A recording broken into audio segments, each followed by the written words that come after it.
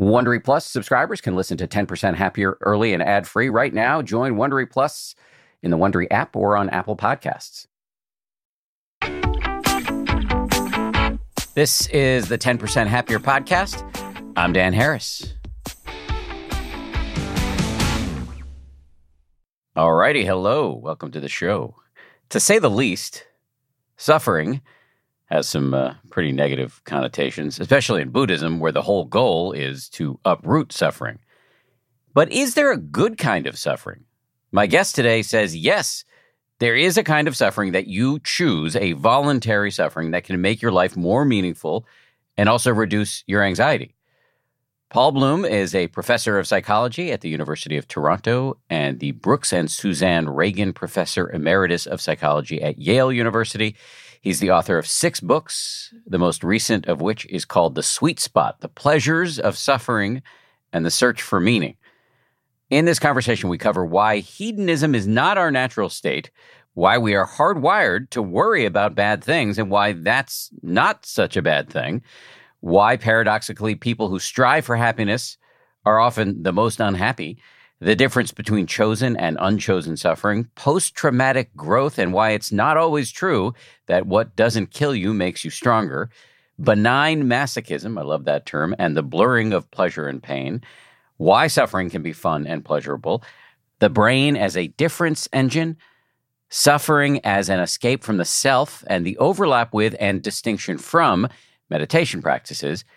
And we dive into Paul's previous book, to talk about the difference between cognitive empathy and emotional empathy.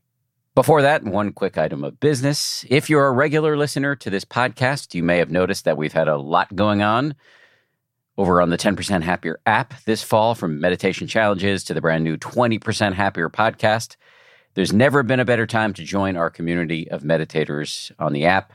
To make sure you have a chance to try it out, we're offering 10% Happier subscriptions at a 40% discount until December 1st. We don't do discounts of this size all the time. And of course, nothing is permanent. So get this deal before it ends by going to 10%.com/40. That's 10%, one word, all spelled out, .com/40 for 40% off your subscription. We'll kick it off with Paul Bloom right after this. This show is brought to you by BetterHelp.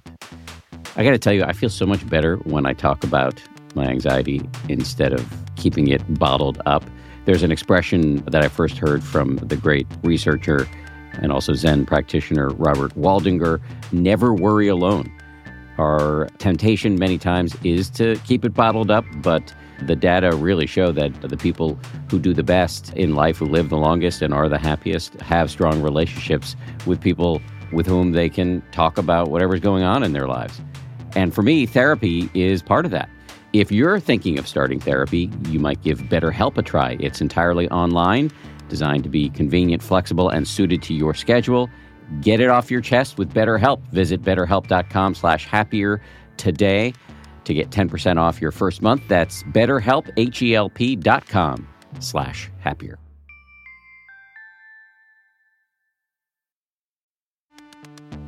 You can count on T-Mobile to help keep you connected. After investing billions to light up their network from big cities to small towns, T-Mobile is America's largest 5G network. Plus, when you switch to T-Mobile, families and small businesses can save up to 20% versus Verizon and AT&T. Visit your neighborhood store or T-Mobile.com to switch. Plan savings with T-Mobile. Third line free on essentials via monthly bill credits versus comparable available plans. Plan features may vary. Credits stop if you cancel or change plans. Audible lets you enjoy all your audio entertainment in one app. You will always find the best of what you love or something new to discover. They offer an incredible selection of audiobooks across every genre, from bestsellers and new releases to celebrity memoirs, mysteries and thrillers, motivation, wellness, business, and more. I've been checking out recently is called Our Share of Night. It's technically, I guess, a horror, but it's definitely literature. I mean, it's incredibly well written, absolutely fascinating, and it really does rhyme with some of the themes that we explore on this show.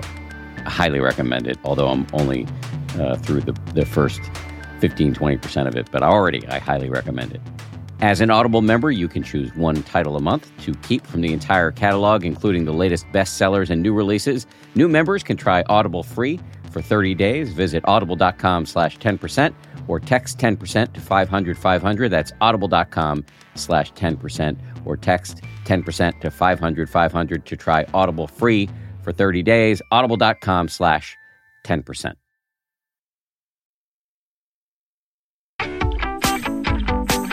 Paul Bloom, welcome to the show. Thank you for having me on. It's a pleasure to meet you, having listened to you many, many times with our mutual friend Sam Harris on his show. The other Harris. The other Harris, yes. My nemesis. Actually, the opposite of nemesis. So, the sweet spot, the pleasures of suffering and the search for meaning.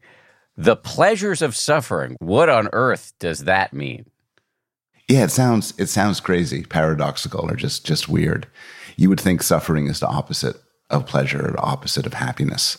But what got me into the book was I was really interested in cases where that didn't seem to be true, where we seem to seek out suffering. Some of us like spicy foods or hot baths, scary movies, endurance exercises, and we take pleasure in them. BDSM, taken extreme. Somehow, for some sort of pain, some sort of anxiety, some sort of struggle, we seem to like it. And that was, I was very interested in the mystery of why that could be so, and that was the impetus for my book. And then once I got into that, I started to become interested in suffering that we want, but doesn't seem to add pleasure, but more adds meaning and purpose to our lives. Raising children, endurance, rock climbing, starting a business, that sort of thing. And so I argue that suffering is good in two ways. It could give you pleasure, but it could also give you meaning. So how are you defining suffering? Because I think there's a universe of suffering that might come to the mind of the average person that might go beyond what you're talking about. Because when I think of suffering, it can include raising children, especially since my 6-year-old is now in the habit of calling me jerk. So it can include raising children, but it could also include, getting hit by a car or, getting a cancer diagnosis. Yes. So there's a good distinction here. And one distinction that runs through my book is the difference between chosen suffering and unchosen suffering. And my book is about suffering you choose. You choose to engage in certain relationships, certain activities. Unchosen suffering, getting assaulted, getting hit by a car, getting cancer, is pretty much, bad for you. People are more resilient than we think we are, and there's something to be said about that. But for the most part, those are not events you should welcome. Just common sense that they seem bad for you and they are bad for you. The sort of suffering which I think carries benefits and joy are the types that we opt for. And a lot of my book, talking about pleasure, deals with what's been called benign masochism. I love that phrase. Yeah, it's not mine. It's a psychologist, Paul Rosen. It's a lovely phrase. Benign masochism. Right. And we're not talking about chopping off our fingers here. We're not talking about something heavy duty, but we're talking about, your ankle is sprained and you put a little bit of weight on it. You poke your tongue in your tooth where it hurts a little bit. You like to cry when you see a certain movie or get terrified. It's pain, but it's under control and it's not that severe. You do often hear people who've gone through unchosen suffering say that it's added an enormous amount of meaning to their lives. I mean, Viktor Frankl, quite famously, A Man's Search for Meaning. Viktor Frankl was a Holocaust survivor and talked about finding meaning in the suffering of the concentration camps. My wife had breast cancer and talks about how there was I don't think she uses this term, but I think it's a popular term, this kind of post-traumatic growth that she experienced. And, I've heard it many times. What's your take on that? For a guy who wrote a book in favor of suffering, I'm somewhat skeptical. So you're right. Post-traumatic growth is big these days. And the idea is that post-traumatic growth isn't just resilience. It's you go through, you struggle. It's in some ways similar to PTSD, but you come out the other side a better person. Maybe with more meaning in your life, more connection to God, more gratitude, maybe kinder. And people certainly think they do. And often I wouldn't doubt that this could happen sometimes. But when people do a deep dive into this, they discover two things. One thing is, although people say their lives have been transformed and are different people, And a lot of objective measures, sometimes they're not better at all. Sometimes they're worse. And then the second thing is when you do a study with a control group, it turns out that people who have terrible things happen to them often say they benefited hugely and are much better people. But people who didn't have terrible things happen to them, people who just went through life normally, also tend to say they're better people. So we're powerful storytellers. And I don't want to be too skeptical. I think in some cases, suffering really can transform us in a positive way. But I think unchosen suffering, for the most part, doesn't have reliable benefits. And, the good news here, and George Bonanno has a new book on this called End of Trauma. The good news is we're a lot more resilient than we think we are. So it used to be thought that, you have trauma, you're going to be messed up inevitably. And actually, that's the exception. Resilience is more the rule. But let me see if I can sum up your thesis here on this narrow aspect of the book, which is that unchosen suffering is not something we should be going to look for, but it's possible in these cases that it can lead to post-traumatic growth, but sometimes it doesn't, and it's just a story we're telling ourselves about it, and sometimes actually it just leads to your life sucking even more because something terrible has happened to you. That's exactly right. And I think it's kind of good to know, because one of the unfortunate consequences of too much talk of post-traumatic growth is it puts a burden on people who have had terrible things happen to them, where, it's like there's an audience of us saying, well, okay, now you're going to grow, you're going to be better, get on that project. And, some people are just saying, look, I just want to recover. I want to get back to normal. Leave me alone. I think in some way, if when it happens, it's wonderful. But expecting to happen, it seems like an unreasonable burden. Yeah, I get that expecting it to happen can seem like an unreasonable burden, but I'm trying to channel all the people listening who've had what they might consider character-building experiences that are, the key signposts in their life's history. And now this is this Paul guy coming on and telling me, well, I didn't grow and learn as a consequence of this stuff? Well, they'll push back on you. But I think you'll also find a lot of people who say, I was assaulted a year ago. I was paralyzed. My son died. And I got to tell you, I'm clawing my way back here. And it's not just that I wish it never happened, which even post-traumatic growth people say that people wish it never happened. That's fine. But they say, no, I'm not actually kinder, better, more spiritually fit. I'm just, making my way back. And I think there's a lot of those people too. But again, it is possible to go through unchosen suffering and come out the other side kinder, better, more spiritually fit. You're not ruling that out. I am not ruling that out. But I'm also not ruling out that nothing at all could happen to you. And then time goes by and you're all that stuff. And then if just to add to it, since we're throwing everything in the mix, people talk about post-ecstatic growth, which is something really good happens to you.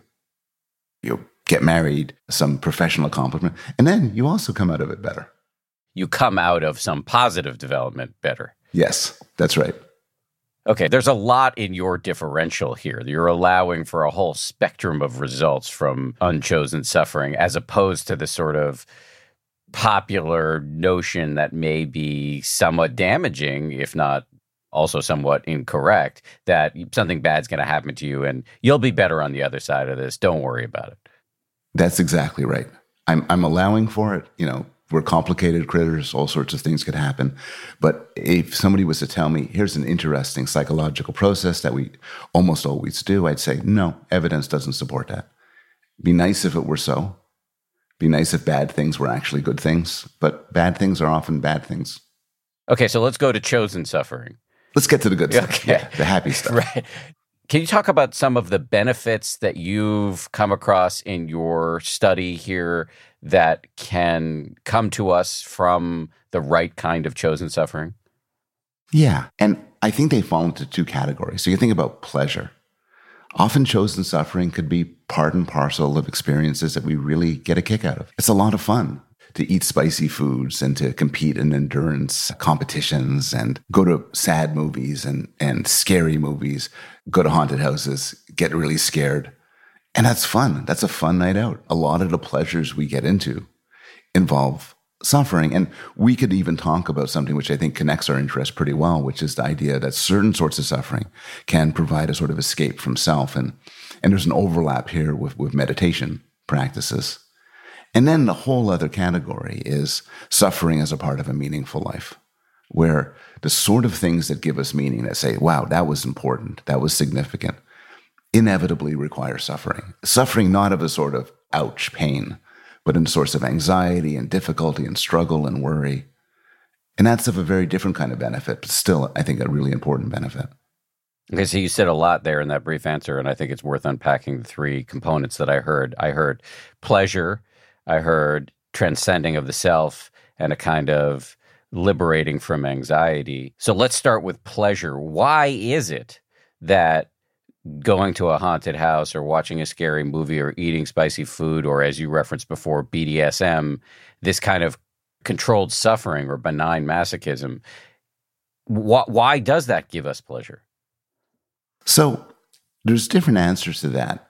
The simplest answer, I think, which applies to a lot of cases, is we enjoy playing with contrast. People have described the brain as a difference engine. And there's a lot of work from neuroscience and psychology suggesting that if I ask you how you're doing, your only proper response is compared to what? And this has been done. If you are playing a game and you lose $1, if you expected to win, that's sad. If you expected to lose $10, you're happy. In some experiments, they give you mild pain.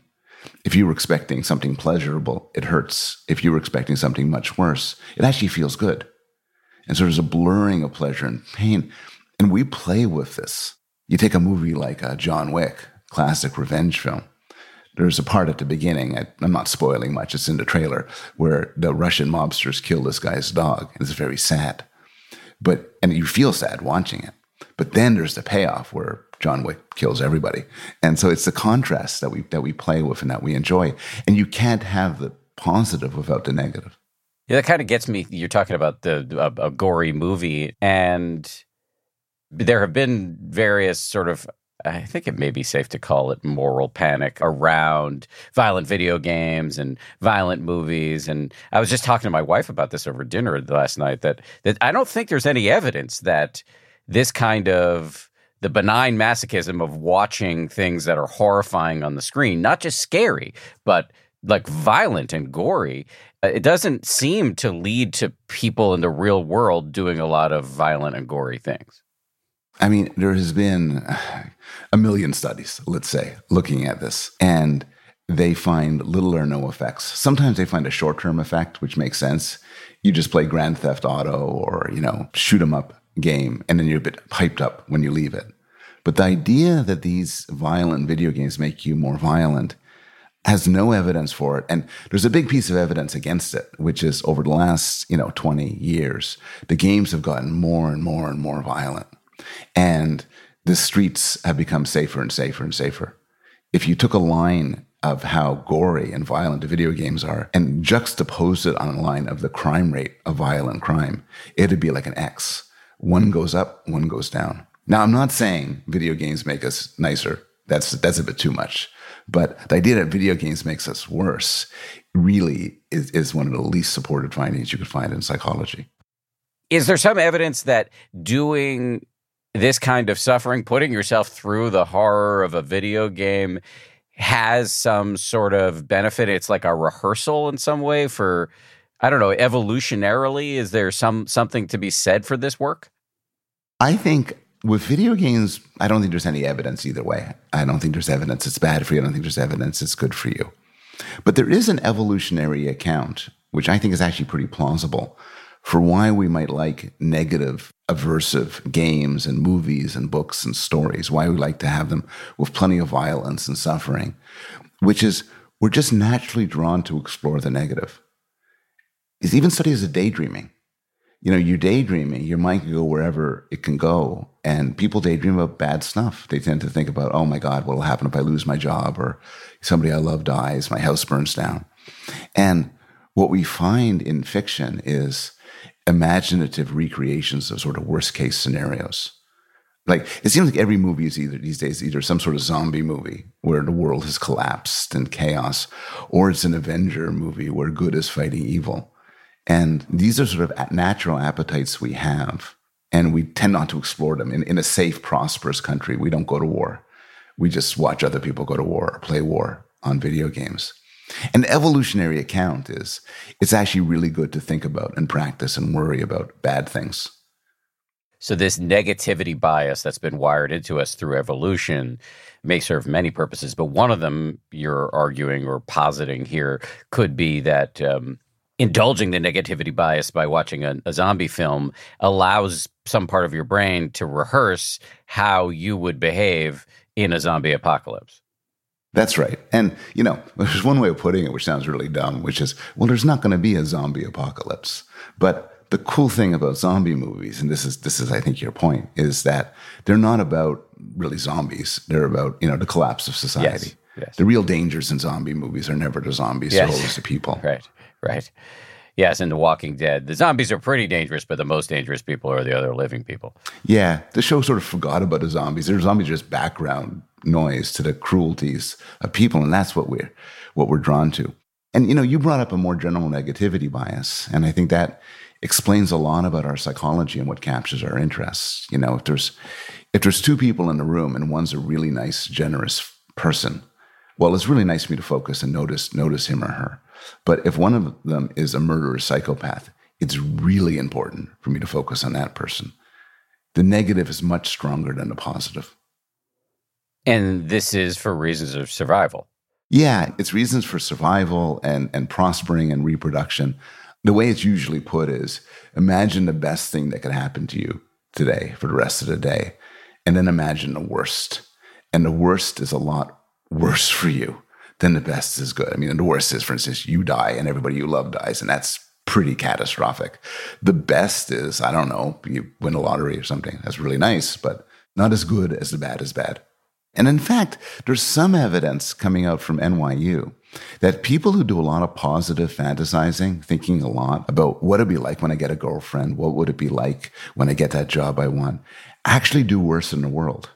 And the argument is they get so much satisfaction from the positive fantasizing that it partially satisfies their appetite. So they don't actually go out and do the things as much as people who don't fantasize about them. That sounds intuitively correct. However, too much negative fantasizing sounds like a horrible way to live. And I say that from experiencing it from the inside. Yeah. So there's an optimal amount of anxiety and rumination and worry. And it's more than makes us happy. I think there's an adaptive logic to worrying a lot about your kids, about your life, about your health, because you worry a lot and you prepare. And maybe 99 out of 100 times, your preparation doesn't make a difference and you shouldn't have worried so much. But that one time out of 100 makes it worthwhile. But you're absolutely right. For everything, there are extremes, and you worry too much, you find yourself with an anxiety disorder and you are not as able to function. But, this guy Nessie, who's an evolutionary psychiatrist, pointed out we always talk about people with anxiety disorders with too much anxiety. We never talk about people with too little anxiety. And he says, these are people who don't make it into the psychiatrist's office. You find them in morgues and prisons,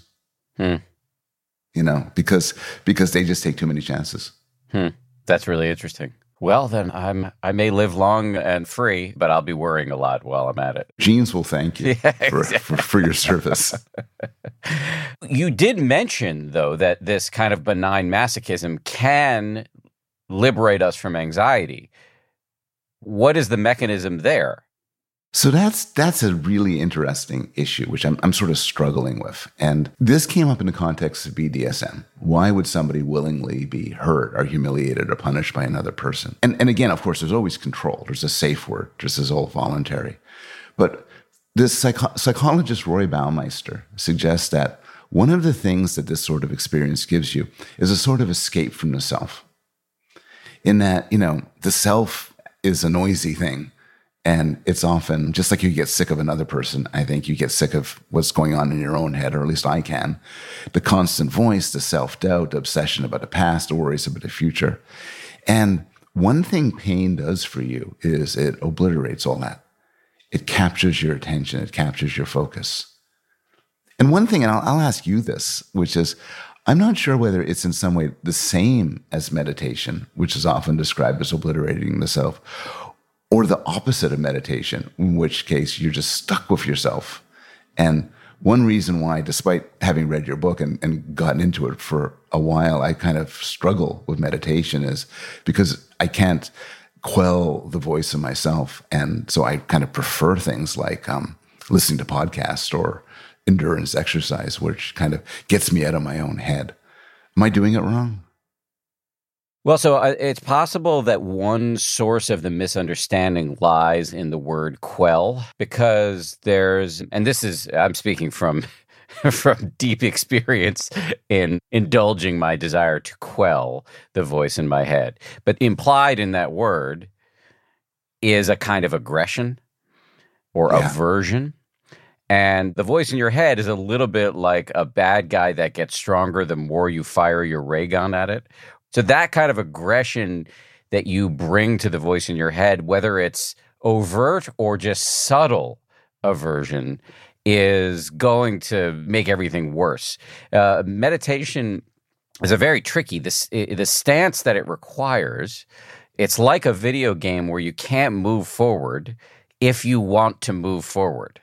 You have to kind of get into, and you'll only get into this position episodically, by the way, but for nanoseconds at a time, you might get into a kind of equipoise, a kind of equanimity where you're like, okay with whatever comes up. That is the kind of attitude we're training, which is very hard to get into, but you can do it. You just have to kind of suffer a little bit. But that's benign masochism in my view at its apex, like the being willing to sit and stew in all of the whole catastrophe, where eventually you get to see it all the way you might see a horror movie. It's like it's happening. It's light and color on a screen. It's not actually you. You're not taking it so personally. So I don't want to go so far as to say you're doing it wrong, but maybe there's a slight attitudinal shift that would open the thing up for you. No, that's nicely put. That's nicely put. In some way, then, the goal is the same. I mean, getting suddenly slapped or hit or snapping a rubber band on yourself, whatever it does, for that second, you're not focusing on yourself.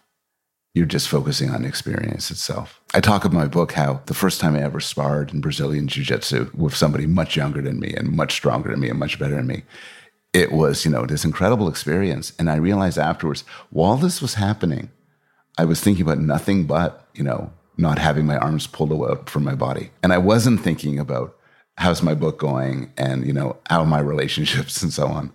So let me say a little bit about meditation in this context. And I apologize to any actual meditation teachers out there who are listening or for any sins I might be about to commit, because I don't want to claim to understand it the way, a lot of trained meditation teachers do. But there unquestionably is value to doing really sort of extreme activities that take you out of your head. I'm regularly exercise in a way that it's so hard that all my existential worries go away for a little bit. They always come rushing back in, of course. So I am in no way diminishing or devaluing that. What I think the difference is with meditation is you're actually opening the door to the whole mess so that you can become familiar with it in a way that you are no longer owned by it. You develop a sort of a positive dispassion, a sort of a warm dispassion of us. As the great meditation teacher Ram Dass said, you become a connoisseur of your neuroses. And that familiarity, and I think the Tibetans talk about meditation as a kind of familiarization with the mind, allows you to not be so owned by it. So you do have to go through the work of just being inundated with the bad news of what your life is actually about. You might think your life is about achieving tenure at Yale and being a great dad. And yeah, it is. But in many ways, your life is about what's for lunch and why did that jerk get first author on this study that was just published in the annals of whatever. And being okay with that is immensely valuable in a way that I think provides abiding benefits that the episodic escape from the discursive mind that is provided through a jiu-jitsu match does not. I think that's really well said, really interesting, and I agree with every word of it. I think that using pain in order to escape from the self, which is, I think, as a psychologist, I'm largely just interested in why people do these things. I think that that's part of the answer. But I entirely accept the idea that it provides no lasting benefit. It doesn't make you a better person, doesn't make you see the world more as it is, doesn't make you a connoisseur of your own neuroses. It just feels good. And it's just enjoyable at the time. And for the most part, I think the use of suffering and pain to enhance or generate pleasure, its benefits is it gives you pleasure. It doesn't make you a better person. It doesn't give you a more true representation of reality. So in that way, I think the comparison with meditation is a little bit unfair, because meditation, when done properly, has so much more promise for other things. While this part that I'm talking about of suffering is mostly fun. But I don't know that you're being fair to yourself and to your argument here, because I think that having that release valve, those moments where you transcend the self and you're not stuck in your stories, I mean, I haven't run the data, but I can't imagine that doesn't have a positive sort of accretive effect over time. It may be different from the one provided by meditation, but certainly complementary. It might. It would be interesting. There's been studies of people who practice BDSM, for instance, and this used to be thought as a form of pathology or mental illness. But if it was, you'd expect these people to be worse than the rest of us, more depressed, more anxious. And none of that's true. They tend to be pretty psychologically healthy. And it's an interesting idea whether these practices could some way make them better than average. I find that really an interesting idea. I'm not sure it's true, but it's worth pursuing. Isn't there some evidence, though, that having healthy pursuits, what Alex Soojung Kim Park might call, he's a writer, he wrote a book called Rest. He might call this sort of active rest. I don't know if BDSM would fit into it, but maybe, but vigorous exercise. I have a friend of a friend who is really, really a huge connoisseur of roller coasters. Obviously, exercise has many, many physiological and psychological benefits, but even something like roller coasters where you're making a lot of friends, you're part of a community, you're having those thrilling moments, you're traveling the world to go on these big roller coasters. I can imagine that these have... This is all to say that I am very much not a meditation fundamentalist. I think there are many ways to improve your life, and I don't hold meditation in some, I don't look down at all the other mechanisms. Yeah, I think there probably is a relationship between engaging in these sorts of pursuits and being a happy, fulfilled, good person. It could go both ways. I think if you're okay with your life and you're not in a bad place, it's a lot easier to do these things. Correlation and causation are always hard to pull apart here. People who do rigorous exercise are often happier, but maybe that's just because if you're depressed, it's really hard to do rigorous exercise. It's so much easier to lie on the couch and watch Netflix. But I kind of agree with you, and this kind of slides us into a little bit more of the meaning issue, which is one of the things about difficult pursuits, exercise, being a connoisseur of roller coasters for that matter, is it requires discipline, control, mastery. And those are good things to have. And it might be nurturing them in some domains makes them more available in other domains. I sort of think, although, I'm willing to change my mind if evidence comes against it, that having kids engage in sports or artistic activities or musical activities above and beyond the specific pleasures they get from it and the skills they get from it, it gets them into the habit and ability to have discipline, to seek out difficult activities, to understand the value of work and struggle and sacrifice. And that kind of holds them in good stead later on in life.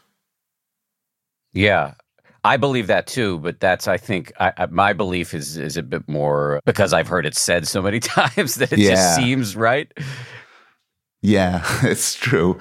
It's true. And I got to be cautious, and until I see a double-blind study of all the bells and whistles and everything, you got to be cautious about these sort of homespun wisdom. But it seems to make sense, which is it does seem as if you could get the right sort of appetite for difficulty. This often comes under things like grit and conscientiousness, which are demonstratively good things to have. And if you could, through focusing on one thing, get this appetite and extend it to others. And you're right, we should be skeptical. But if that would work, it'd be very powerful.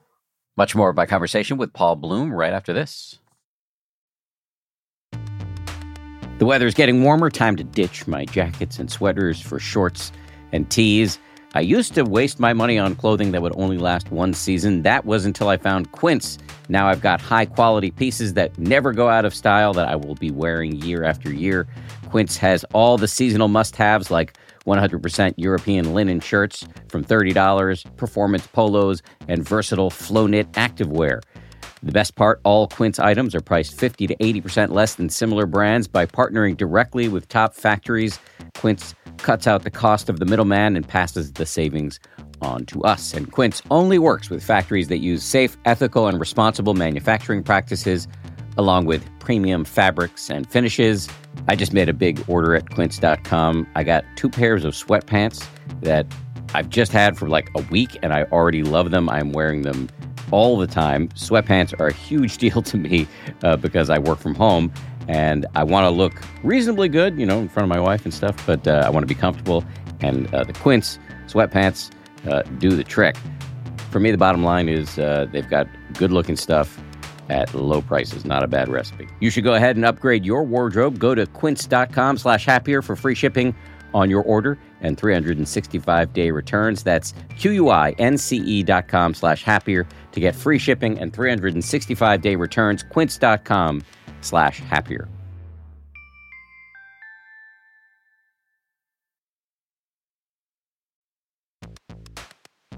We're driven by the search for better. But when it comes to hiring, the best way to search for a candidate isn't to search at all. Don't search, match with Indeed. If you need to hire, you need Indeed. Indeed is your matching and hiring platform with over 350 million global monthly visitors, according to Indeed data, and a matching engine that helps you find quality candidates fast. Ditch the busy work. Use Indeed for scheduling, screening, and messaging so you can connect with candidates faster.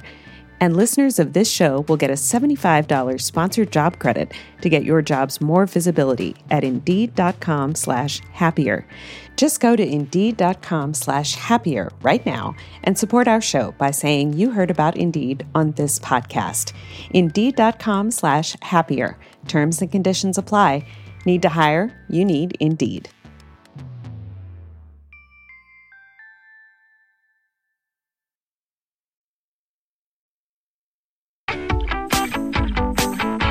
So what would you recommend to people in terms of seeking out and systematizing benign masochism in a life?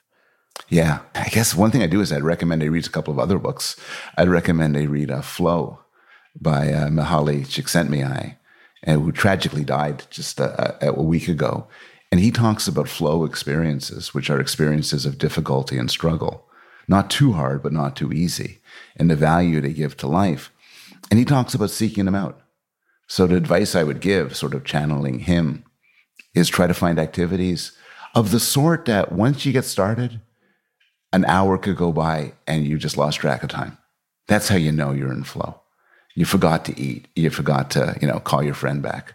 You forgot to pick up your kids to school. You're just kind of in this flow experience. And then I'd ask them to read a book that you recommended, which is Viktor Frankl's Man's Search for Meaning. One of the things Frankl says is that a very powerful factor in how resilient we are and how much we thrive is whether we have a large-scale, meaningful pursuit in our life. Do we have something to live for?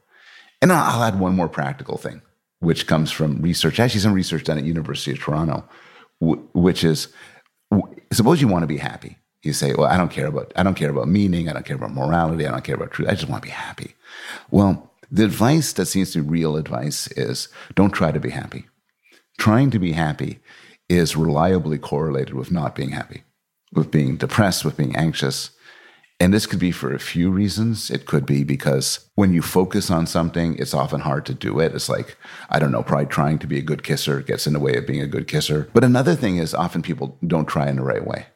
They connect happiness with possessions or status or money. And happiness is related to all of those, but not as much as we think it is. So maybe a better way to be is to just try to pursue a meaningful, good life. And then sort of happiness might come to you as a byproduct. How has writing this book about the pleasures of suffering impacted you? Well, in a couple of ways. First thing, writing, as you know, is its own form of suffering, its own form of discipline. It is I'm 3.5 years into a 5-year project of writing a book, and nothing in my life makes me suffer more than this. That probably speaks to how privileged I am, but nothing makes me suffer more. I mean, it's the simplest thing. I just, wake up each morning and try to write for an hour. And then I often fail. I find myself email. It's just so much email. And you wouldn't know this. Believe the stuff they have on Twitter. It's incredible. There's tons of it. Once I finish with the internet, I'll continue on. So struggling with a long-term project that has significance to me, that has importance to me, is sort of living out what I talk about in the book. Also, sometimes you just talk to people and they say, so what are you up to? And they're writing a book, and tell me. They're polite and they say, tell me about what the book is about. And I tell them, I say, hey, let me tell you something. Let me tell you a story, people say. And I've learned a lot about people's masochistic pleasures. Some stories that we cannot talk about in a family-friendly podcast. But I've also learned about deeper goals people have had. People say, I'm training for a marathon. I'm trying to create this artwork. I'm trying to engage in some sort of spiritual practice. And it's not fun. It's not pleasurable, but it's a value. As I wrote the book, made me appreciate the value of difficulty and suffering and pain in people's lives. Yeah, that very much is true for me. This is my second, 4 or 5 year sprint on a book. And I think it fits perfectly into benign masochism. It is a source of enormous suffering and struggle. And I often have to step away from the computer and lie down on the floor. Are you comfortable saying the topic of your new book? Love. Oh, so I'm doing something ambitious. So I'm really trying to bite off something large, and it's also a memoir, so it's very embarrassing. And so there's that. But it is, I feel like benign masochism, because there is a lot of suffering, but I'm learning so much. I'm changing and improving as a person. And I have this goal that I try to constantly remind myself and reorient myself toward, which is this book could help other people. Yeah. If you ask people what's a meaningful activity, because it's such a strange word, has meaning. What in the world does that mean? People will give you a list of criteria, and it fits exactly what you're talking about. For it to be meaningful activity, it has to be difficult. It has to happen over an extended period of time. You're talking about many years. And it has to have significance. You have to believe that it will matter, that it will make a difference. And often it has to have a narrative, a sort of a story behind it. And writing a book, as you're describing it, has all of those things. And if it's meaningful, it got to be hard. You write in the book that we're not natural hedonists. If I had to sort of summarize the sort of theoretical claim I'm making in the book that I want people to take seriously, I may not convince them, but to take seriously, it's that it's the theory of motivational pluralism. And it's this awful term, but what the term means is that if somebody gives you a one-word answer to what do people really want, they're wrong. It's not pleasure. It's also not meaning. It's not truth. It's not love. It's not beauty. It's not morality. It's all of those things. We want many things. And, the fact you're writing a book suggests, you want meaning. You want purpose. You want to make a difference. But the fact that if it's a really hot day, you probably enjoy a real cool drink, means you want pleasure too. And so we want many things, and we struggle to find a proper balance between them. Here's where I'm going with that. You said it's an awful term, but I love motivational pluralism. Maybe not the most mellifluous thing I've ever heard, but I think it captures something that I've heard my meditation teacher, Joseph Goldstein, talk about motivation as a spectrum before, which I have found very liberating, because there are times when I'm writing my book and I realize that I'm looking for applause. And then I get really embarrassed about the fact that I'm like writing my own Amazon reviews in my mind and imagining the TED Talk and blah, blah, blah. And then I'm like, wow, I'm only doing this for solipsistic, selfish reasons. And I can spin into a whole, toilet vortex around that. But in fact, Joseph's point is, if you look carefully at why you do anything, it's going to be a range from high-minded, like I want to help other people, or I want to learn, I want to grow, to, the more callous and crass reasons. And so for me, motivational pluralism captures that. I don't know if you think I'm misunderstanding it, though. No, I think that's a deep point. One of the things we want is applause. We want to be appreciated. We want to be respected, admired, loved, found attractive, and so on. And, we're mammals, we're primates. The idea that we can get beyond that is incredibly unrealistic. And also maybe not even that. If I met somebody who says, I literally don't care what other people think of me, I'd find that a little bit worrying. Because sometimes other people, to write other people, could give you feedback as to how you're doing. If everybody around me says, look, you're being a donkey, I should really pay attention to that. And applause is often a kind of healthy motivation. So yeah, and you're right about it being a continuum. You're right about pluralism, which is that if that's all you're doing with a book, that sounds like self-defeating and not very good. You helping people, which you mentioned before, is another good motivation. But we're just stuck with the whole stew of them. And that, to me, just brings me back to the value of meditation, which is, as Thich Nhat Hanh, the great meditation, the Zen master, he once said that if you look long enough at your mind, you're going to see Hitler. And I actually think that's healing and valuable because on a number of levels. One is that, seeing of it, that's the kryptonite for Hitler. Like it for your murderous rage. It is the seeing of it can allow you to not be owned by it. It is also a very reliable route to compassion. Because You see, I am by nature, very judgmental person, but I can feel my judgmentalism declining slightly. I'm still super judgmental, but in my good moments, when I've had enough sleep, I can look at somebody losing it and say, that's in my mind too. And I find that a much easier way to go through life rather than the seemingly comfortable, relaxed back into my chair, confident in my judgments role that I have occupied for many, many decades. It's easier, and I also think it's more moral. I think one of the easiest traps to fall into when it comes to morality, when it comes to right and wrong, is assuming that your views and the views of your tribe are plainly and obviously the good ones. And if people disagree with you, they're monsters. They're either idiots or monsters. And the world does contain idiots and it does contain monsters, but I think for the most part, the people who have these very different views are people just like you and me, just situated differently, with different goals, different motivations, different backgrounds, different information sources. And once you can understand that and realize this isn't so alien, you're in a better position to understand people, you're in a better position to engage in productive conversation. I mean, this gets to the thesis of now I'm being super selfish and talking about my own stuff rather than your book. But this does get to my inchoate notions about what the thesis of this book I'm writing is, which is, and I'm going to use some sort of terms here that might be triggering for people, but I view a warm relationship to your own mishigas, your own catastrophe, your own ugliness as self-love, which is a very loaded term.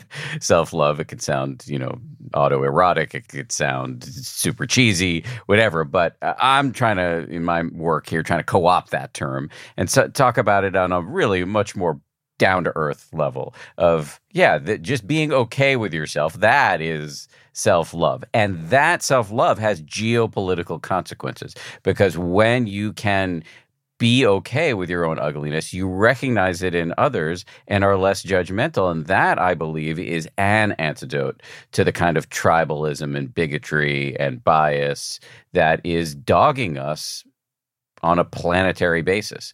Does that make sense for you? Yeah, it does. I mean, my book before here was a critique of empathy and arguing that emotional empathy could lead us astray.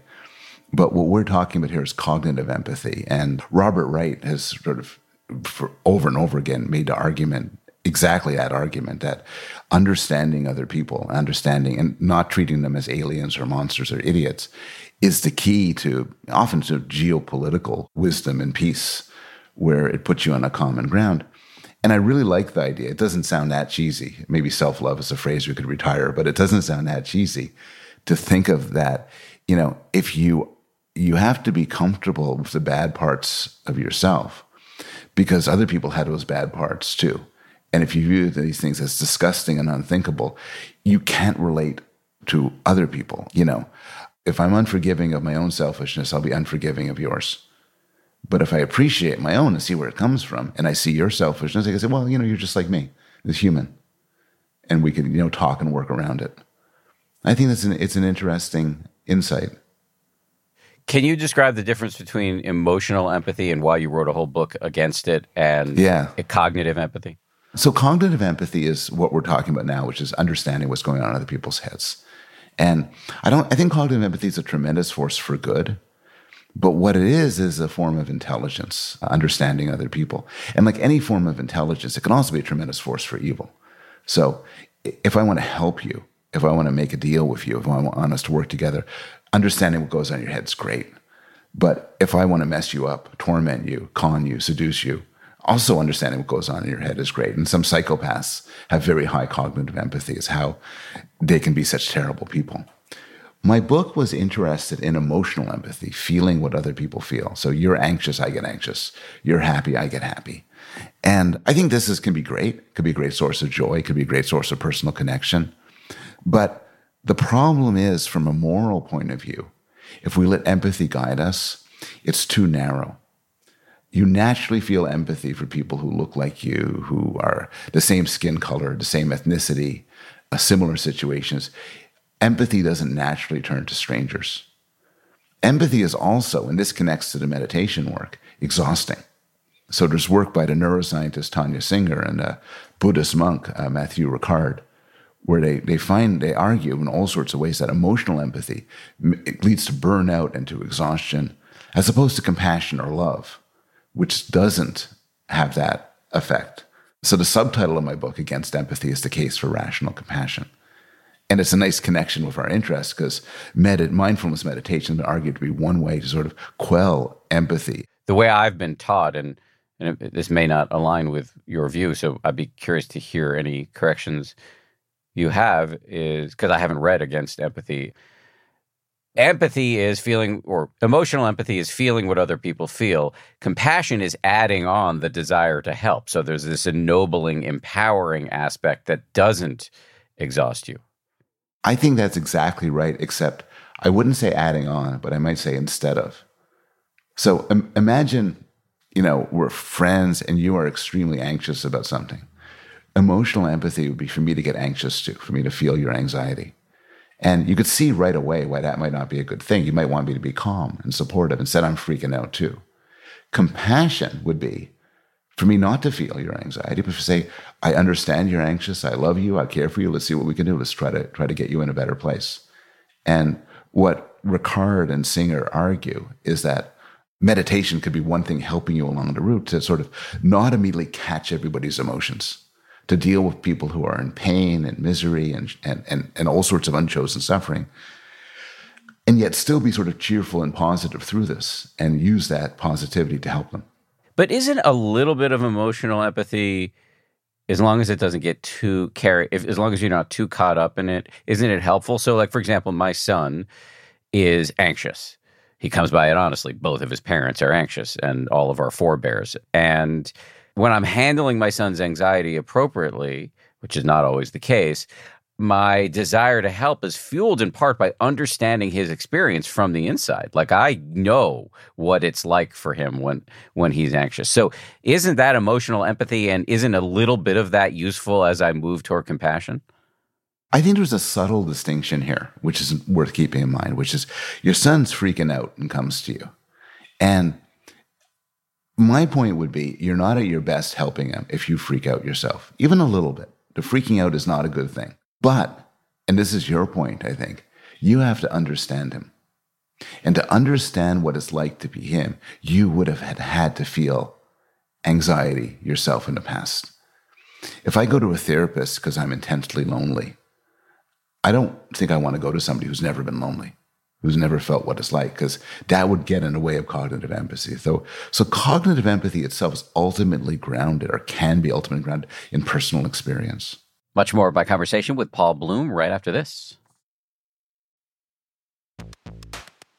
I love cats. I make no secret of that. We've got 4 cats. But here's the thing about felines. They poop a lot. You need kitty litter, and you need that kitty litter to do the job, which is why I'm proud to recommend Tidy Care Alert, which has long-lasting ammonia control, so your house or your apartment or your yurt or wherever you live does not smell like you have 4 cats, or however many cats you happen to have. No judgment here. It's low dust and lightweight, which means no lugging heavy bags of cat litter up the stairs, and it's from the brand most often recommended and personally used by veterinarians.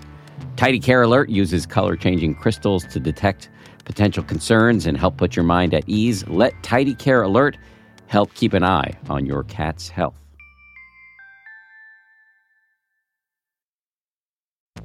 It's spring, and that means it's graduation season, and I've got an idea for an incredibly fun graduation gift or party favorite. Did you know that you can get personalized M&Ms?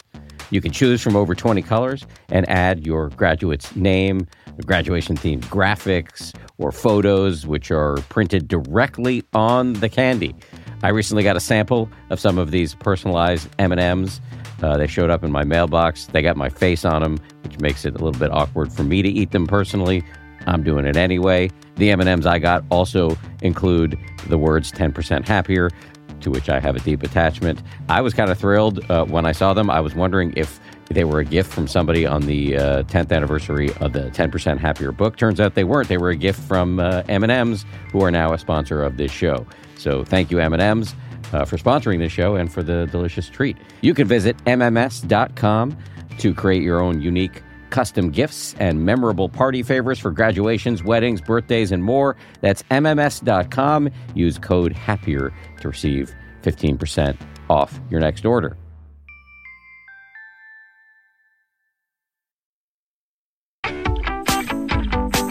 Now, we're getting increasingly subtle, and hopefully this is useful, but I'm just thinking about, there's something that's been said of the Dalai Lama where, you know, he can be confronted with somebody talking about something really sad, and he can feel that sadness and move to a wish to help, and then that encounter will end, and he's right back at happy.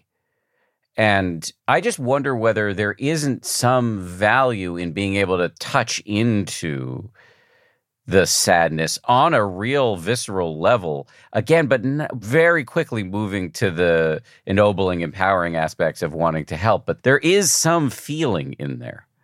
You know, it's a good point. I've heard this before as an objection to my views, sometimes from therapists. Some therapists say, you're dead on right. If somebody's deeply depressed, I don't feel her sadness, I don't feel anxiety.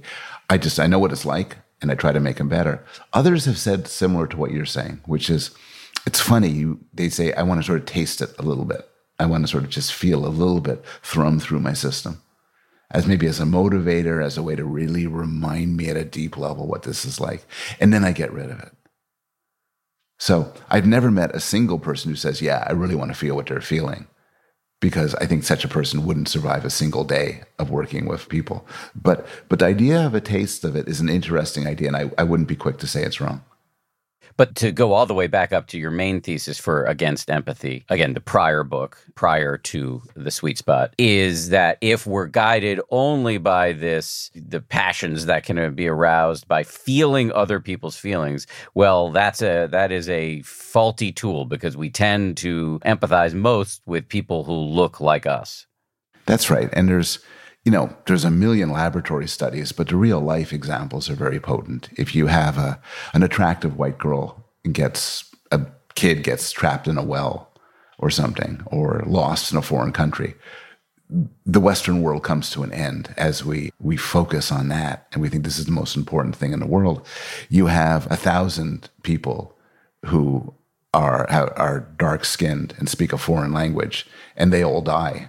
The Western world shrugs and doesn't even notice, because we're too often guided by our gut feelings, and our gut feelings favor our own. So I think we see real moral development happening when we say, let's kind of not go with our gut, but be compassionate and then use our rationale to decide what's the best way to act. There's these laboratory studies which actually say, how much will you pay to save the life of a single child? You have a picture and a name versus how much would you pay to save the lives of 10 children? No pictures, no names. The one beats the 10. And nobody could look at that and say, oh, that's perfectly good. That's the way our minds should work. It suggests that a natural way for our minds to work, but we can transcend it. Just on a related note, former colleagues of mine from ABC News, a reporter named Steve Osunsami and a producer named Jasmine Brown did a report for Nightline, my former home, that looked at the fact that when Black people go missing, the media basically doesn't pay attention to it. But when white women go missing, it becomes a huge story. And that just seems like a great example of your thesis of emotional empathy misfiring. I think that that's right. And I don't think journalists are to blame. I think they're trying to appeal to an audience who knows what they want to see. But of course, every news network, if you look at the time they spend talking about different stories, the stories will focus on the distress of people like us, more so if they're attractive, more so if we could feel like a connection with them, and a lot less so if they're Black or if they speak a different language or from a foreign country. And I think this is just a fundamental part of how our emotions work, but I also think we can transcend them.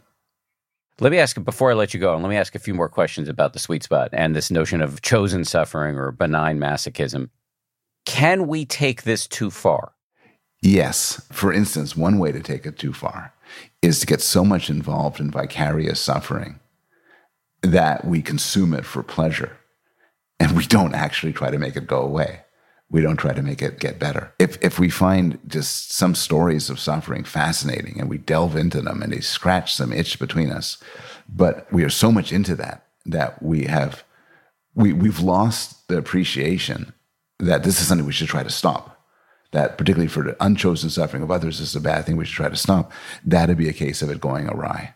Well, you write about it in the book that one of the reasons why pain can be pleasurable is that it can lead to social satisfaction or an increase in social status. And that, I would imagine, could lead one to hurt oneself. Yes, exactly.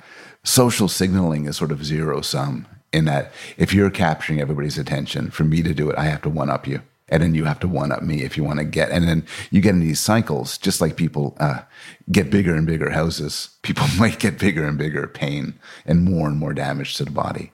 And that would be a cases where there's definitely downsides. Do you think there was any upside to the global unplanned suffering of the pandemic? Yeah, there's certainly downsides. So many people died. So much, everything from boredom to trauma, so many life projects derailed, and everybody has their stories, and it hit us a lot more, some people a lot more than others. But it goes in some way back to what you said before about post-traumatic growth and suffering, which is there's also 1,000 stories or maybe 1,000,000 stories of people whose lives improved in different ways. And maybe just because, they didn't want to go to school that year. And voila, I was personally in a situation where I was in a long-distance relationship with my partner. And then if only there was some way I could teach at Yale while being in another country, and well, a miracle happened. And then I can, so, but more to the point of the question you're asking, I wouldn't be surprised if the deprivation and the struggle in some people unleashed hidden reserves that they didn't know they had. Maybe established social connections. Rebecca Solnit has a book called A Paradise Built in Hell, which is about natural disasters. And natural disasters often bring people together. Now, COVID was a funny sort of disaster because of isolation. It wasn't like the London Blitz where we're all huddled together. It's more like we're just, ordering in Uber Eats and staying by ourselves. But still, there are some communities that did come together due to COVID. So yeah, I think there's all sorts of ways in which that sort of suffering, even though unchosen, did bring benefits.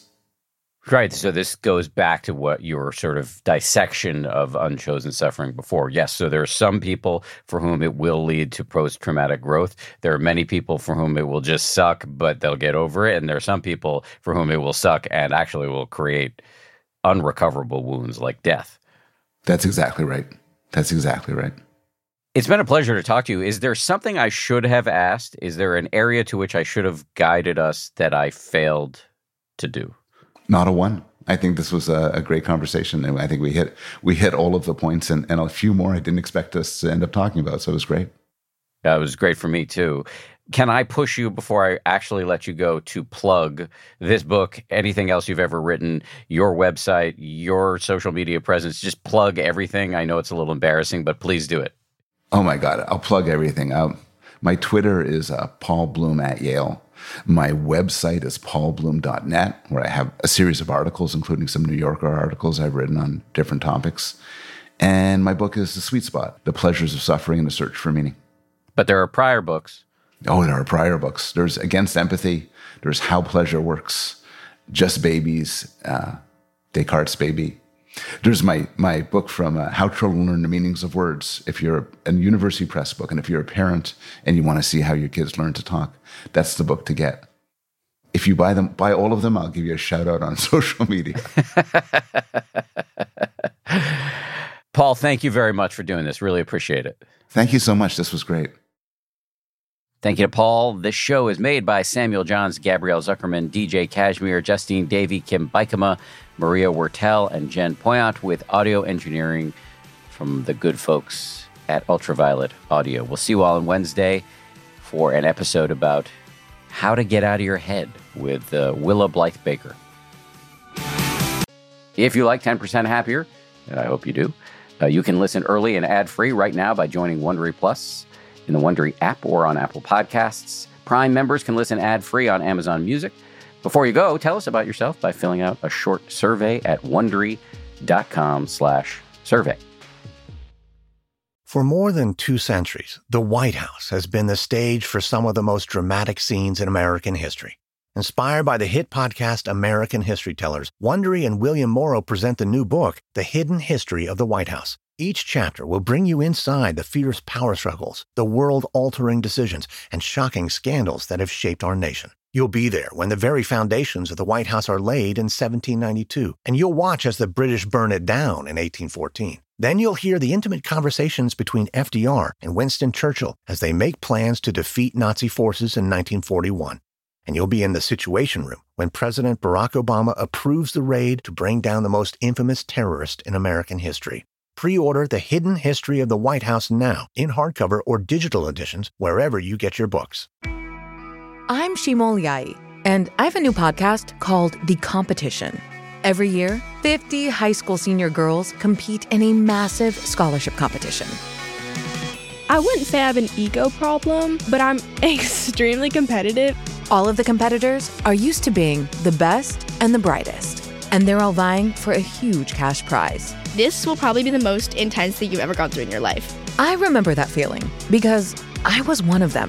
I lost. But now I'm coming back as a judge and also a kind of teen girl anthropologist. Because if you want to understand what it's like to be a young woman in America today, the competition's not a bad place to start. Hopefully, no one will die on stage tonight. From Pineapple Street Studios and Wondery, this is The Competition. Follow The Competition on the Wondery app or wherever you get your podcasts. You can listen to The Competition early and ad-free right now by joining Wondery Plus.